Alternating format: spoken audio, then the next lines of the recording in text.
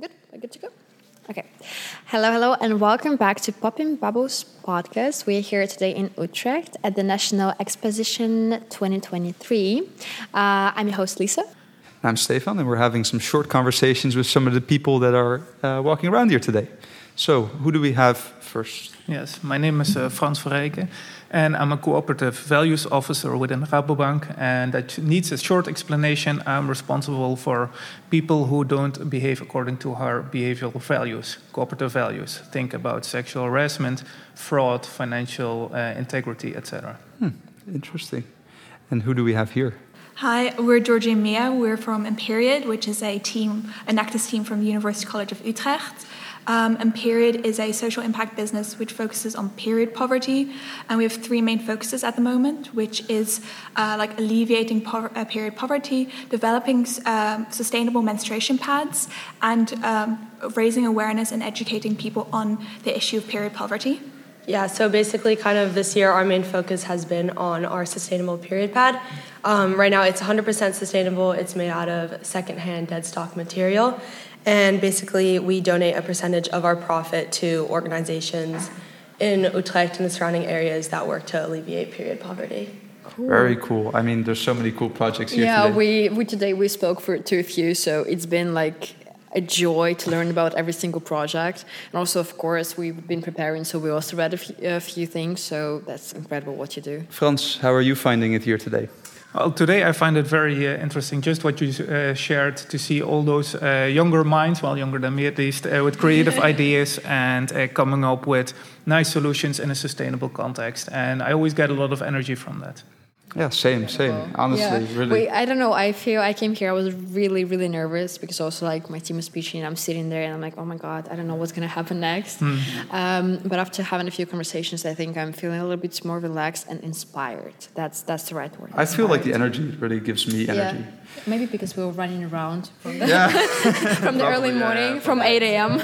So, Emperiod, maybe you were already talking a little bit about your project. We asked you to prepare a question for our judge here today. Yeah. I think one question we had, because our Emperiod's been changing every year, we get new members and stuff. So this year we had kind of a whole new team. And with that, we had like a lot of changes within the project itself and different like avenues and directions that we took the project. And I think that one thing it is that kind of placed like some stress on the group a little bit. So we wanted to kind of ask the question of how to manage work burnout in a group such as like a social impact business. Oh, wow, interesting question, because I was expecting the question based on the content of Emperiod, but I have a lot of views on that. Something a bit broader. Well, basically how I feel in general is it starts with several aspects. It starts with engagement, and engagement goes in two ways. Engagement from top to bottom and from within the team. So you need a clear mission, a clear vision, and then you have like a sort of rally around the flag principle. So if everybody says, hey, these are our principles, this is our mission, and this is what we want to achieve, then you can all rally around that idea. That's one. Secondly, you also, I feel, need open communication, and that starts with trust, and that also is part of being vulnerable. So, hey, I like this aspect, and I don't like this aspect.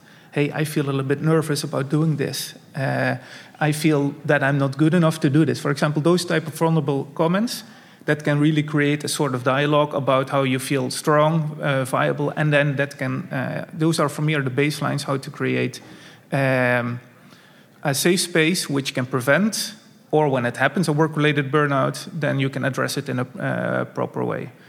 So I say a lot now from different topics, but does that answer your question a little bit? Or yeah, I think so. I guess one thing that like, especially with like academics as well, because we're all students, I think one thing, it would be a lot easier to have like a more focus on a project. Of course, we're all like passionate about it, but then we also have so much schoolwork that I think that's one thing that is like, you have to try and balance the two. And of course, you can't push the project maybe as much as you would have liked if you have like a ton of other things that you have to do as well. What's the difficulty in prioritizing?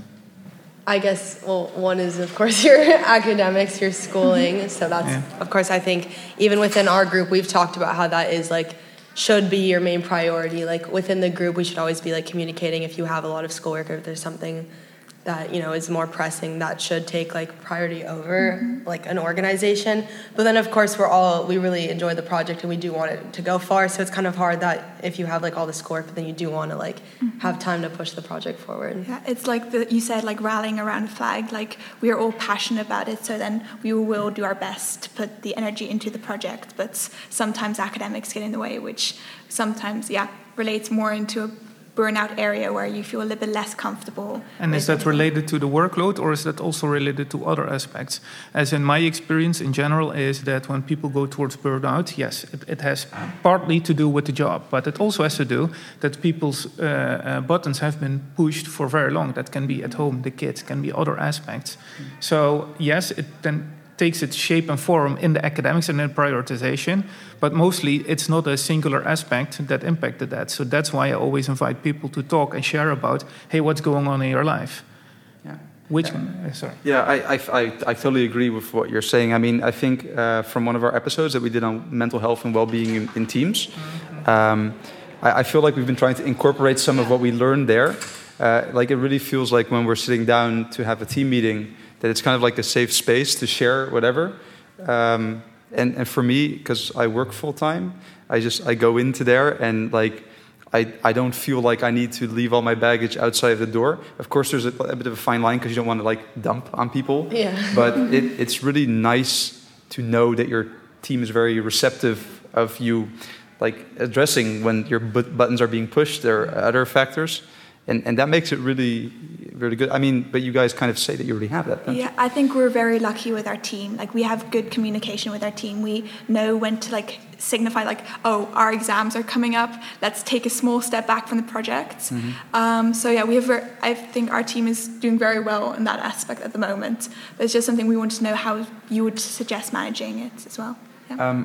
Unfortunately, our time is up. These are very... I mean, we could have 2 hours of a discussion. For sure. I'm super interested how Rabobank deals with this. And we would love to continue the conversation, maybe in a future episode. Who knows? Yeah. But for now, this was our short discussion on the Popping Bubbles podcast at the National Exposition here in the Jaarbeurs in Utrecht. Thank you, Frans. Thank you, Emperiod. Yeah, thank you. Thank you so much. Thank you so much for being here on our podcast, and have a nice rest of the day. Enjoy. Yeah. Thank you so much.